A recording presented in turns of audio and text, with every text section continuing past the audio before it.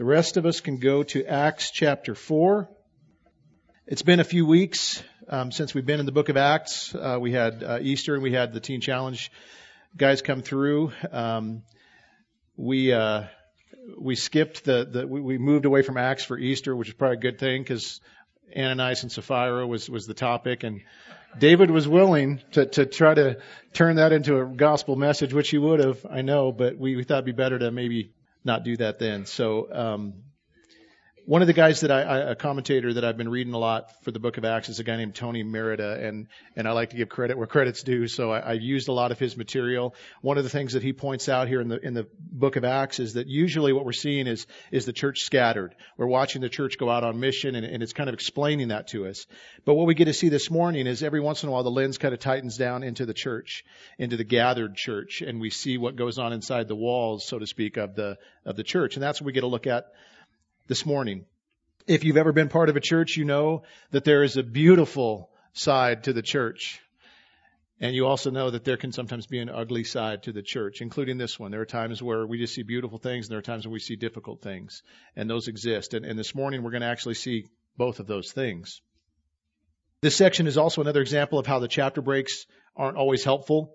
They were added later. And in this instance, what we read at the end of chapter 4 is meant to be contrasted with what we read at the beginning of chapter 5. So we're gonna move right into there. Chapter 4 gives us an example of Barnabas, and then chapter 5 gives us the counter example of Ananias and Sapphira. And as if you didn't already know this, the Bible contains difficult things. And this is one of these mornings where this is going to apply. But God wants His church to learn from the passages like this, to be purified from passages like this. And so this morning we're gonna dive in and see what we can glean from it. So we're going to start out in chapter 4, verse 32. This should be reminiscent of what we read back in Acts chapter 2 at the end of chapter 2 when it described the church. It'll seem very similar. Verse 32 starts out and says this: "Now the full number of those who believed were of one heart and soul. And no one said that any of the things that belonged to him was his own, but they had everything in common. And with great power, the apostles were giving their testimony to the resurrection of the Lord Jesus. And great grace," remember that word, that phrase, great grace, "was upon them all. There was not a needy person among them, for as many as were owners of lands or houses sold them and brought the proceeds of what was sold and laid it at the apostles' feet.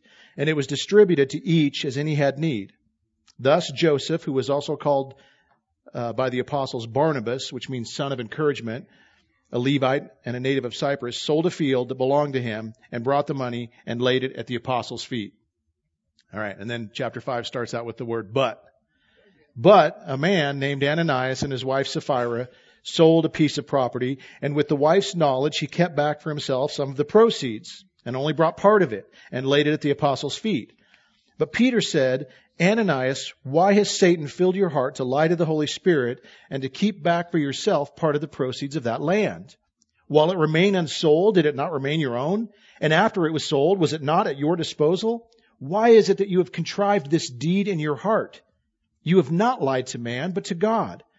When Ananias heard these words, he fell down and breathed his last." He died. In case you didn't get that. That's dead. That's a nice way of saying what we don't want to say otherwise, I guess. "The young men rose and wrapped him up and carried him out and buried him. After an interval of about 3 hours, his wife came in, not knowing what had happened. And Peter said to her, 'Tell me whether you sold the land for so much.' And she said, 'Yes, for so much.' But Peter said to her, 'How is it that you have agreed together to test the Spirit of the Lord? Behold, the feet of those who have buried your husband are at the door, and they will carry you out.' And immediately she fell down at his feet and breathed her last. When the young men came in, they found her dead, and they carried her out and buried her beside her husband. And great fear," remember that phrase, "great fear came upon the whole church and upon all who heard of these things." So we're going to look at chapter 4 first and pull some observations out of that. It starts out by telling us that the full number of those who believed were of one heart and soul. And no one said that any of the things that belonged to him was his own, but they had everything in common.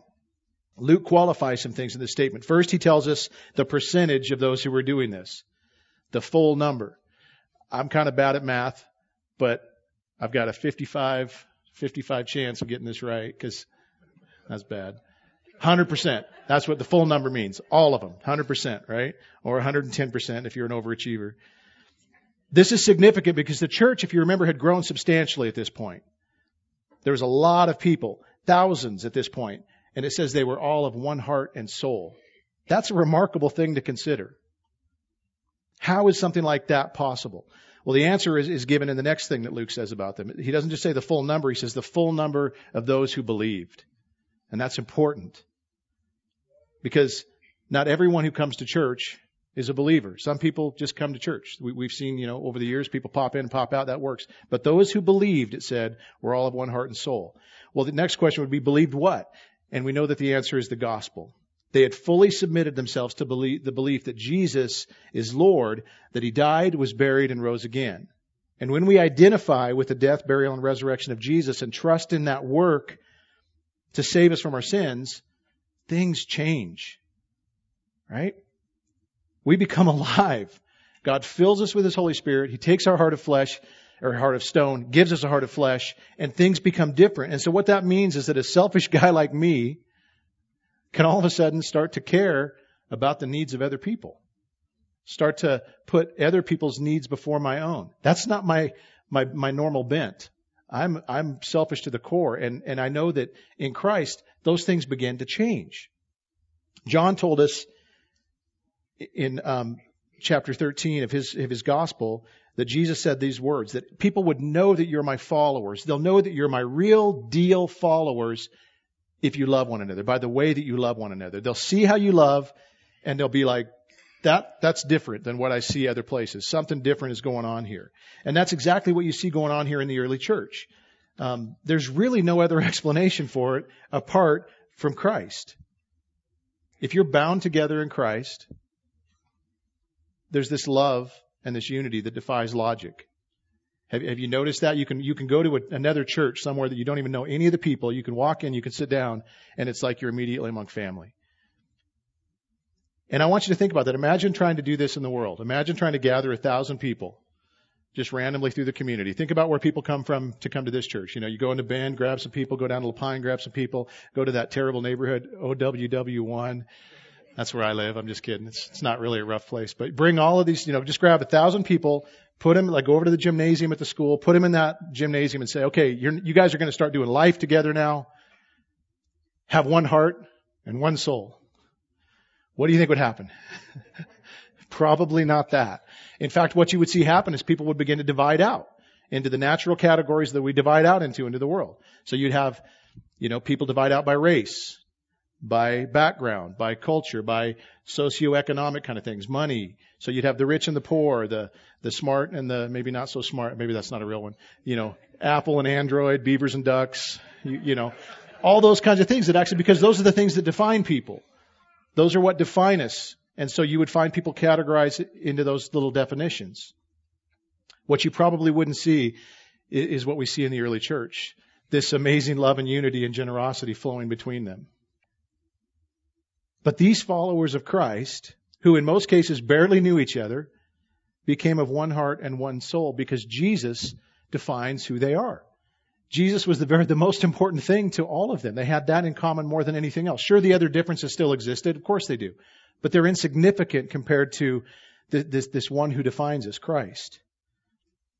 They even shared what matters most with each other because it says they shared their finances and their material possessions. And when wallets start opening up, it's getting serious now, right? When you start handing out money to each other and sharing your stuff, that's like, okay, this is real here. A verse that hit me hard as a new Christian and has stuck with me all these years is 1 Corinthians 6:19.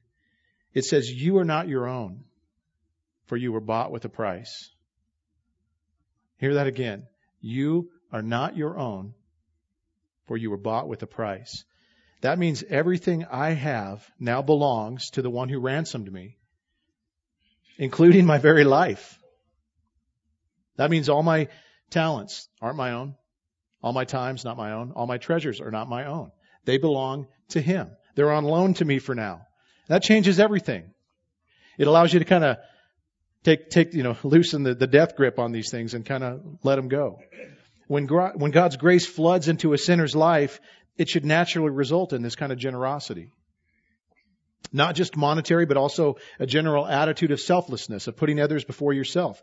And that's what we see taking place in the early church. Radical generosity and cheerful giving, because they had all experienced great grace through Christ. And when that happens, then it starts spilling over into the lives of other people. That's evidence that the gospel has taken root in someone's life. And one of the amazing things we've seen in this church since we started is this has happened. We've watched this go on. Ever since we've started this church, we've seen believers give without ever having to be told. We don't pass the plate. You might not have noticed that, but you're welcome. Some people like that. I don't know. We don't pass the plate. We put boxes out there. We don't say a whole lot about it. We don't preach a lot of sermons on giving. And guess what happens? God provides through His people, generously giving and taking care of each other. This is one of these sermons, by the way. Statistically, if you preach on giving regularly, guess what happens? Giving goes up. No, actually, giving goes up. You can't. It works. You can preach on giving. Look at mega churches. I shouldn't even go there, but look at I shouldn't say mega churches, but some of these churches that really focus on money comes in. So statistically, you can do that. It'll work. In fact, this sermon, this passage could be completely used as a give or else sermon. Do you see how you could do that pretty easily? It's right there, right?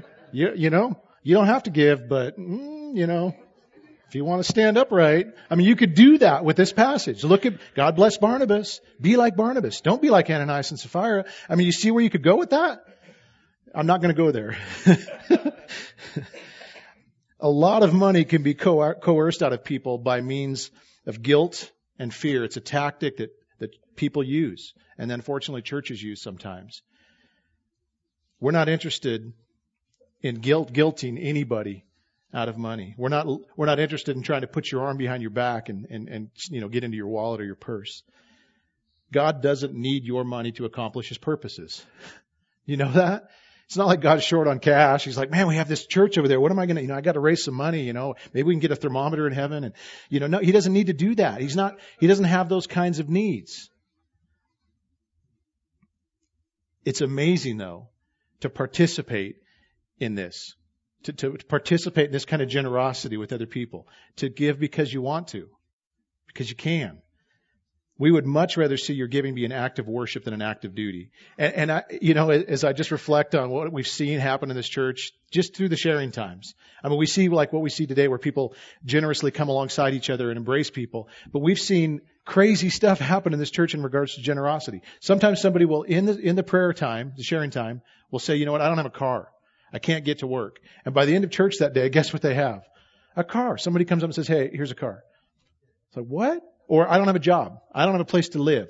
Whatever it is. We've seen over and over again God's people generously step up to and do this. So what we see in this chapter 4 of Acts, we have actually witnessed that. Crazy stuff. People just giving motorhomes to people. And it's just nuts. You don't have a place to live, we'll take you in. I love that. The love of Christ compels us to love each other. And often that's manifested through the way we give. Well, verse 33 gives us further insight into the early church when it says this, and with great power the apostles were giving their testimony to the resurrection of the Lord Jesus, and great grace was upon them all. And again, Tony Merida points out here, the apostles are declaring the gospel in preaching, and the church is declaring the gospel in generosity. I really like the picture of that, because it's like having the chocolate and the peanut butter. I just ate a lot of those Easter Reese's eggs, so that's in my mind right now. But when you have both of these things going on, you're preaching the gospel and there's radical generosity is going on within the church and outside of the church. It's the perfect storm for evangelism. What a powerful and effective combination.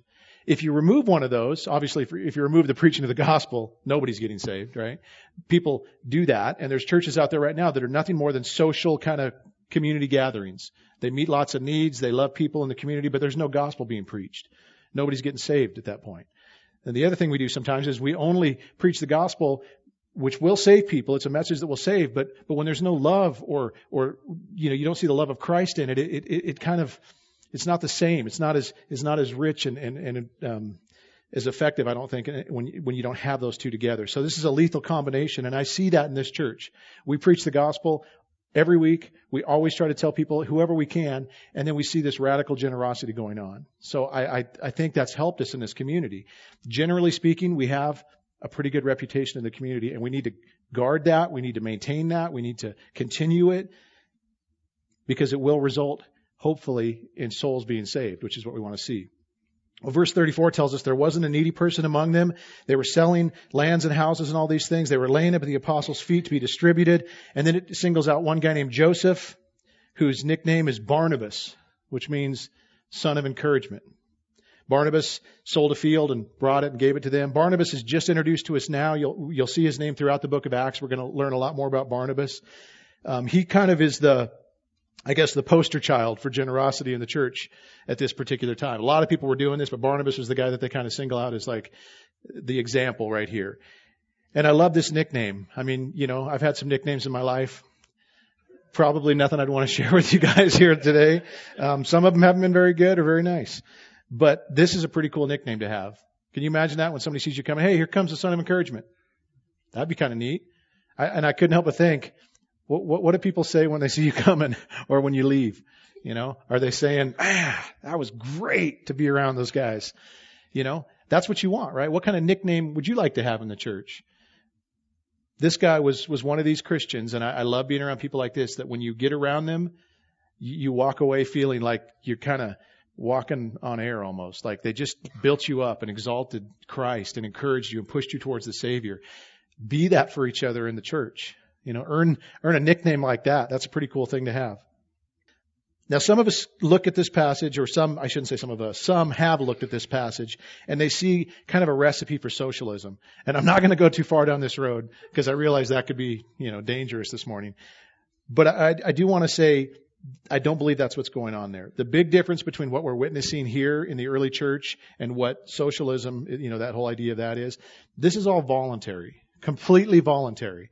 Nobody's coming in and saying, can you imagine that if we were to, stand over you guys and like, well, let's see what you got in your wallet. Well, you have 3 $20 bills and they don't have any. So, that's very different than what we see happening here. Voluntary. And it's important to point that out, because some people try to take what happened to Ananias and Sapphira and say, well, this is why God judged them. It's because they weren't participating in this kind of thing. And that's not what's going on here. So in chapter 5, as we jump into there, we'll see this contrast. And I love this, because if you think about the way our world today, we do everything we can to try to avoid bad press, right? Nobody wants something negative to come out in the headlines. And in a world full of cover-ups and spin doctors, to have this account written down and recorded in God's Word for everybody to read and see tells us something. It's significant, right? This isn't the kind of story you want leaked to the press.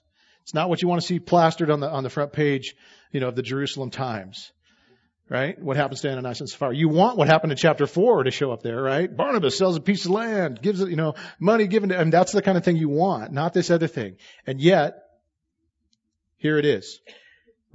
Luke runs the story. Eugene Peterson joked about this idea that, it would be like if we were to put up signs out in front of the church that said, beware of God. You wouldn't do that probably. It probably wouldn't attract a big crowd. This isn't the story you lead with. And here it is in the Bible, which to me is further proof that none of this is man-made. The Bible reveals God in the exact light that He wants to be revealed in, and it reveals the story of God exactly the way He wants it to be told. Luke tells us about a man named Ananias who, along with his wife, came up with a plan to sell a piece of property they owned and to pretend to do the same thing that Barnabas had done. Taking all the proceeds from the sale, laying it at the apostles' feet, but in reality, they kept a portion of it back for themselves. It's quite possible that their plan was motivated by seeing the attention and the accolades that Barnabas got. Here's Barnabas in the church going, oh, look what happened. Everybody loves Barnabas, man. He's called the son of encouragement. We can do that, and we'll get the same kind of acclaim. That's probably what kind of motivated this, perhaps. But what they don't count on was the Holy Spirit revealing their deception to Peter. You don't underestimate the power of the Holy Spirit. This is the kind of an impromptu parenting tip, but I will tell you that there were many times when I asked God to reveal the stuff that was going on in my kid's life through His Holy Spirit, I pleaded with Him, show me what's going on in my kid's life. And I promise I won't give any examples today so my kids can relax. But He did. Very often I would just have this you'd get this, something's not right, something's going on, and you'd go to check it out, and sure enough, they didn't love that I prayed this way, but that's fair game, parents. You can do that. It's just totally fine. Verse 3, Peter says to Ananias, why has Satan filled your heart to lie to the Holy Spirit and to keep back part of the proceeds from the land? And then he says something I think that's extremely helpful and interesting. He says, while it remained unsold, did it not remain your own? And after it was sold, was it not at your disposal? In other words, he's saying you could have done whatever you wanted with your land. You didn't have to sell it.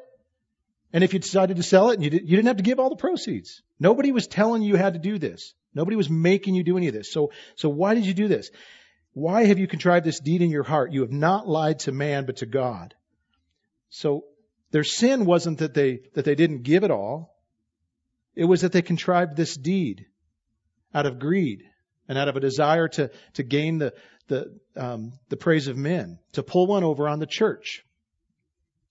Now, it kind of makes me wonder when you think about what they're thinking here and how their mind's working. Are these guys Christians at all, or are they just churchgoers? And I know we can't know whether or not somebody's saved, so I'm not trying to, play, that God in that sense. Commentators are quite split on this question, and we can't know for certain, but I tend to think that they may not have actually been believers. Part of the reason for that is because Luke says at the beginning that the full number of believers were doing this. They were acting this way. Well, they weren't acting that way.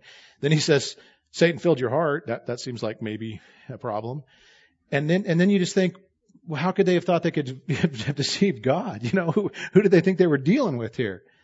So I don't know, but I tend to think they may not have been and probably weren't. And then, of course, you have the judgment aspect, which we'll get to in a minute, which is also part of it.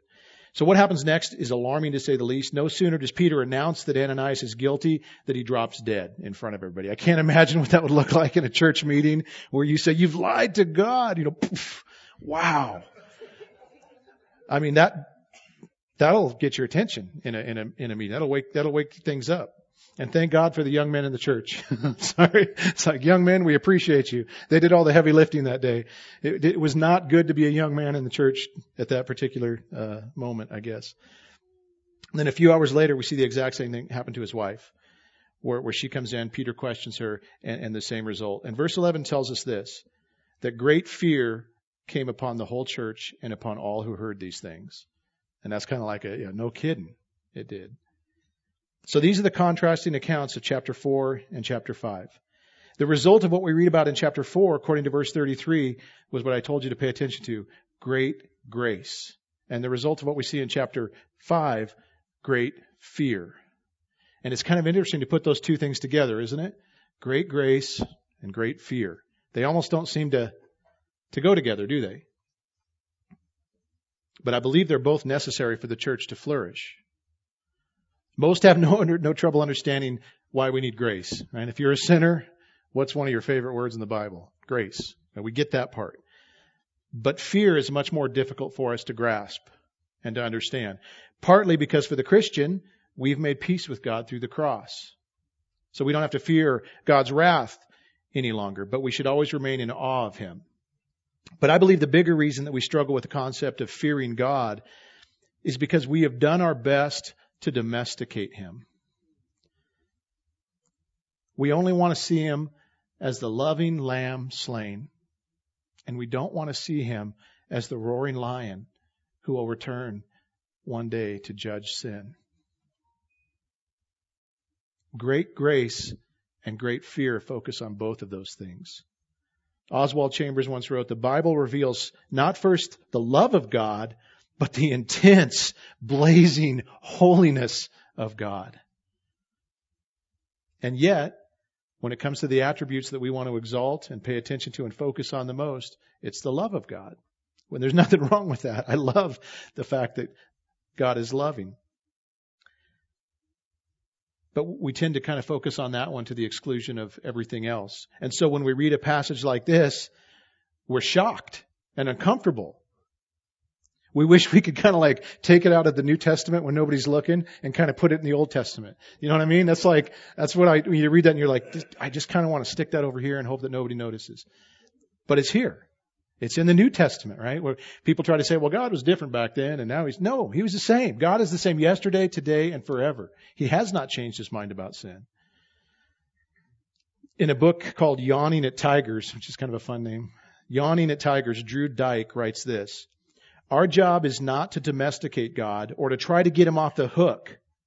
Our job is to bow before his awesome and majestic presence and worship him. He goes on to describe the problem with those face who try to get God off the hook for troubling passages like these. And he says this: after we get through explaining him, he comes off as misunderstood or hapless. I'd prefer just to say, yes, God is dangerous. He's not a house cat. He's a lion. You're free to deny his existence or pretend that he's harmless. Go ahead and pet him if you'd like. Just don't expect to get your arm back. It's like, wow. That's pretty Drew Dyke. I'll tell you what, nobody in the church that day had any misgivings that it is a fearful thing to fall into the hands of a living God, as Hebrews 10:31 tells us. The Bible tells us that the fear of God is the beginning of wisdom. And I know we have a hard time thinking that through and understanding it, but it puts God and man in their proper context. Right? God, man. It makes man desperate for the great grace that God offers. Now, if you're like me, I read a passage like this, and I think to myself, if God smote them for this, when can I expect to be rolled up in a carpet and taken out of here? I'm just being honest, because when I look at this, I think, as a Christian, I've done worse than this. I think I have. And I'm like still standing right now. Thank you, Lord. That'd make for an awkward sermon. I can't help but think that way. Why has this not happened to me? Why hasn't this happened all over the church? Sunday mornings would be pretty, it's like you just see, and that's what you think when you read this. Why isn't this happening to everybody? And so, we need to learn what God is trying to get to our attention through this account and understand this. And the first thing that we need to learn and understand is that sin is deadly serious to God. And it should be deadly serious to us. Now, God won't always judge sin on the spot like he did that day, but he will judge sin. And in some ways, like I said, he uses this to purify the church and to warn others. So in the same way, if you can think back to when we talked about some of the healing miracles that were going on, we talked about how God doesn't heal everybody. Sometimes he'll heal one person. And the reason he does that is to get people's attention and to point forward to what things will be like one day for people. So it kind of gives you hope. It's like a preview of coming attractions. And I believe this is the same thing, but in the negative sense. God did something out of the ordinary. It's an anomaly. It's not something that happens all the time, but it's something that serves to purify the church, to get our attention, and to point to the future judgment to come, to forewarn people. In fact, this is God's mercy, if you think of it that way, that he would wake people up to this deadly seriousness of sin. And that's what he's doing, I think, in this passage. The second thing we should learn is that we can't put anything past God. And yet, somehow we think we can. You have to wonder what Ananias and Sapphira were thinking here. It's like, were they stupid enough to think that they could pull one over on God? And as I'm saying those words, I think to myself, well, Brent, are you stupid enough to think that you can? Because you sure seem to do the same kind of thing a lot. Your sin is not secret. It's not hidden from God. And maybe they actually understood that. Maybe they knew that. Maybe they just simply presumed on his mercy to overlook it. You do that ever? I mean, I'm like, again, I do that. Again, it's like, you guys probably get tired of hearing us say this, but like, when I read the story, I want to be Barnabas, right? And then as I read through it, it's like, man, I'm Ananias and Sapphira again. Why can't I ever? But that's who I'm seeing myself as.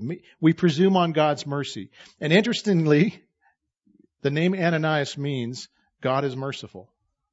That's the name he grew up with. Think about that. A name meant a lot to them. So he was always hearing, God is merciful, God is merciful, God is merciful, God is merciful.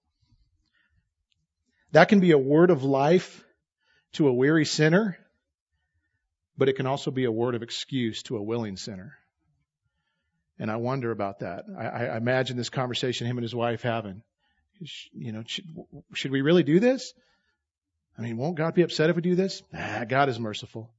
Can you almost kind of see that? God's merciful. We do that, don't we? No, He's merciful. I just want to, this is probably manipulative and wrong, but I'm going to do it anyway because I want to see you guys fight against sin. Next time sin is crouching at your door and you're about to give in by telling yourself, God is merciful, trade that out with Ananias. Say that instead. Ananias. That'll get your attention. Now, I'm not suggesting that you're going to drop dead if you do it, but it's serious, is it not? If you've been living in a way that's counting on the fact that God is merciful, maybe it's time to stop. The late R.C. Sproul, who's just an amazing guy, he wrote a book. If you've never read it, I would encourage you to get it. It's called The Holiness of God. And in it he writes these words. God is indeed long-suffering, patient, and slow to anger. In fact, He is so slow to anger that when His anger does erupt, we are shocked and offended by it. We forget rather quickly that God's patience is designed to lead us to repentance, to give us time to be redeemed. Instead of taking advantage of this patience by coming humbly to Him for forgiveness, we use this grace as an opportunity to become bolder in our sin. We delude ourselves into thinking that either God doesn't care about it or that He's powerless to punish it. The supreme folly is that we think we will get away with our revolt. That's terrifying to consider. And I seem to know a lot of people that think this way. Another thing we can learn from this account is that hypocrisy has no place among God's people. If you were to go out and poll the world as to why they don't like Christians or why they don't like Christianity, one of the number one things they'll always say is it's just a bunch of hypocrites. And the truth is that they got a leg to stand on there, unfortunately. We've done this thing in the church where we feel like we have to be a hypocrite. We feel like it's not a safe place. What you saw go on here this morning with people sharing their brokenness, it doesn't happen in very many churches, unfortunately. And I'm so glad that it happens here. Not a lot of pastors will stand up here and say some of the things we say about ourselves, because it's one, I'm afraid you guys are going to be like, why is he a pastor? It's like, shouldn't he be sitting here and listening to the messages? These messages are for me too. We don't have to be hypocrites. Christ has made a way for us out of that. That's one of the greatest things about being in Christ is I don't have to pretend. I don't have to be fake. That's why people don't like hypocrisy. You put yourself up on this pedestal and act like you've got everything together when none of it's true. I'm holier than you. No, you're not. I'm all of these things we do, and people, they see through it. They don't like it. But in Christ, we don't have to be that way. And the reason is because when somebody asks me, where does your righteousness come from? I don't point to me. I point to Jesus. He's the best thing about me. He's the only good thing about me. He's my righteousness. He's my hope. It's all Him. Apart from Him, I got nothing. And I know that. And that's honest. It's okay to say that. And it's okay for people to see that. And I hope that as a church, that's kind of the humble posture we take. The difference between those in this building and those that haven't become Christians is Christ. It's His forgiveness. That's what changes things, not anything that we do. God is not pleased with people who claim to be a beacon of morality, but who are unkind and unloving and arrogant. And that's one of my biggest frustrations, I have to be honest, with people that call themselves Christians, but they never actually follow Christ. There's so many people out there that label themselves as a Christian. It's like a vegan wearing a leather jacket. You know what I mean? It's like something seems off here. You're not helping us out with this. If you're not going to follow the leader, why are you calling yourself a Christian? You would do everybody a big favor by just stop calling yourself that. If you're a Christian, follow the leader. Stay in line, right? Because of Christ, we can be honest before God. Everyone in this room is a sinner. Everyone in this room needs a Savior. But only those who trust Christ are forgiven. That's the scary part of this story for me, is on the surface, if you were to look at Barnabas and you were to look at Ananias and Sapphira as churchgoers, would you see any difference? Huh? They both attended church. They both sold a piece of property. They both generously gave money to the church. But there was something very different about them. I believe their eternities were different. That different. That stark. And sometimes, when we come across passages like these, they're hard. But think of them as safety cones that force us toward the on-ramp that leads to Jesus. Think of them that way. Think of them as mercy. God wants to get our attention sometimes. And this passage, it'll work for that, right? I love that this story is recorded for us because it reveals God's anger over sin. It reveals His holiness. It reveals His righteous judgment and justice. And all of that makes the cross so much more glorious to me. This is who God is. And yet, we see Jesus on the cross. You know what it's like when you go through a really hard winter? How that makes you appreciate summer all the more? That's what this is. We wouldn't value what God has done for us without knowing from what He's saved us. And it's not just what we've been saved from. It's who we've been saved from. This white, hot, holy God has reached His hand down to you through His Son. And you can take that hand and live. Praise God for Jesus Christ, for salvation on the cross, for all that He's done for us. Lamentations 3:22 says, because of the Lord's great love, we are not consumed, for His compassions never fail. They are new every morning. Great is your faithfulness. We set the table here to remember exactly that. That God is holy, that we are sinful, and that God has provided a sin bearer for us through His Son, Jesus Christ. Jesus willingly went to the cross and took your place. The bread symbolizes Jesus' body broken for you. The cup symbolizes His blood shed for you. This is a picture of what took place on the cross so that you could live. It's set for believers. If you know Jesus Christ as your Lord and Savior, come and enjoy communion this morning. It's a reminder of all that He's done for us until the day when the roaring lion rides back into town to judge sin and to take us home. Father, thank You so much for the day that we can gather and hear from You, hear from Your word, hear about Your glory and Your goodness and Your Son, Jesus Christ. Lord, I pray that this church would have both great grace and great fear. We thank You that You've done everything for us through Jesus Christ on the cross. And we thank You that we have this time now that we can remember it. I pray, Father, if there's anybody here today that needs to do business with You, to get things right with You, that today would be the day that they would do it. Today is the day of salvation. And I pray, Father, that You would search the hearts in this room, Father. Convict, comfort, do what needs to be done in the lives of your people, we ask in Jesus' name. Amen.